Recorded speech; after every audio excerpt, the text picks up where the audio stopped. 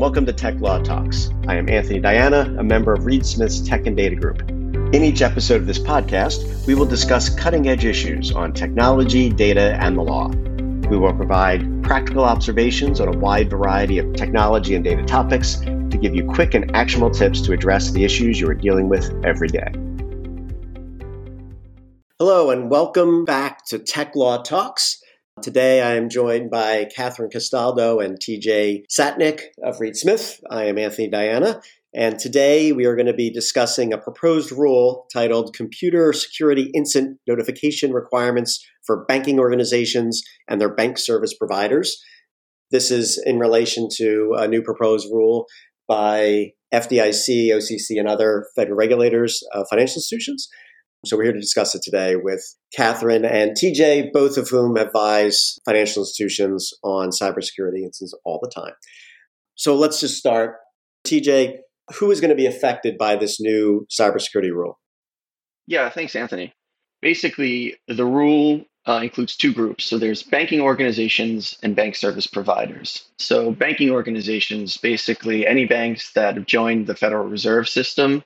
So this would be just federal branches, federal savings associations, national banks, bank holding companies, those kinds of organizations. Bank service providers, as their name implies, pertains to any particular organization that provides certain services to banks, say check cashing, for example, things along those lines. Thanks.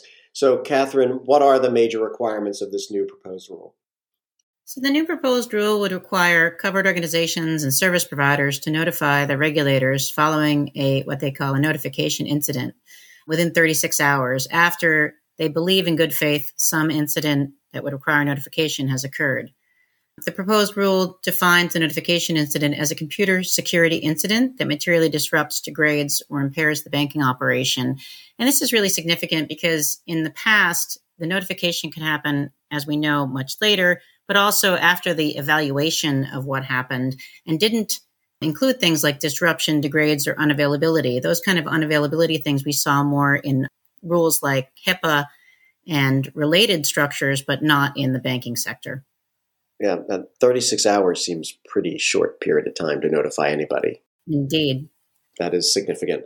Okay, and TJ, how does this change what people are doing now, the banking organizations and service providers? Yeah, so as you said, Anthony, 36 hours is a pretty tight timeline. So right now, I would say the most stringent cybersecurity regulation is the NYDFS cybersecurity regulation. And that regulation requires a 72-hour turnaround. So again, that's going to be the main difference here is just the need to notify extraordinarily quickly. So Catherine, what do you think? What are the benefits, at least, I guess, in the regulator's rule of this rule?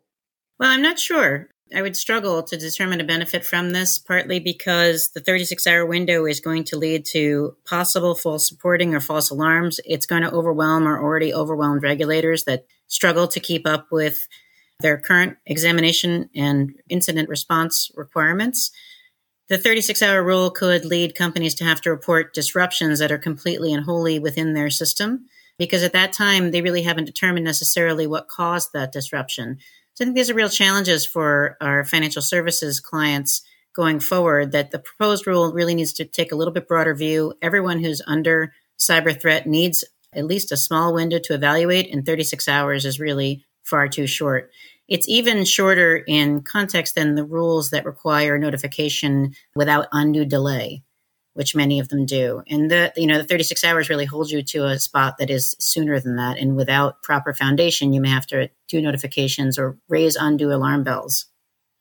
Yeah, no, I think I can totally see that, because the 36 hours, you barely, the IT department or security folks know that something happened. They're probably not going to know how or why in the 36 hours, right? So it seems like this would mean that there's going to be a lot of knee-jerk notifications if people actually follow this rule to the letter.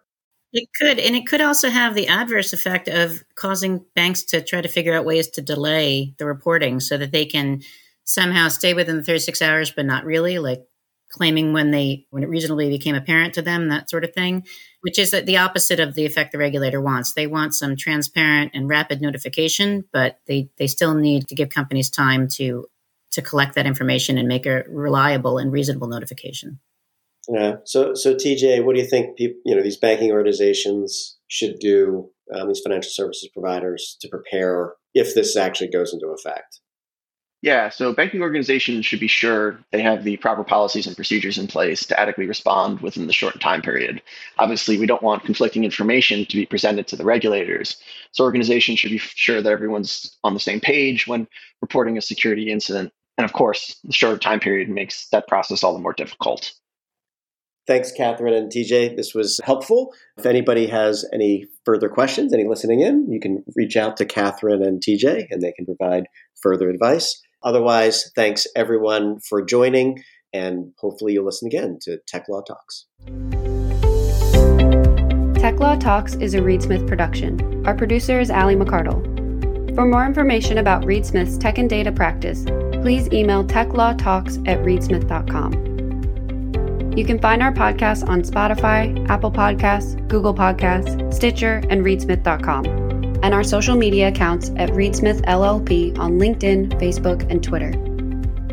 This podcast is provided for educational purposes. It does not constitute legal advice and is not intended to establish an attorney-client relationship, nor is it intended to suggest or establish standards of care applicable to particular lawyers in any given situation. Prior results do not guarantee a similar outcome. All rights reserved.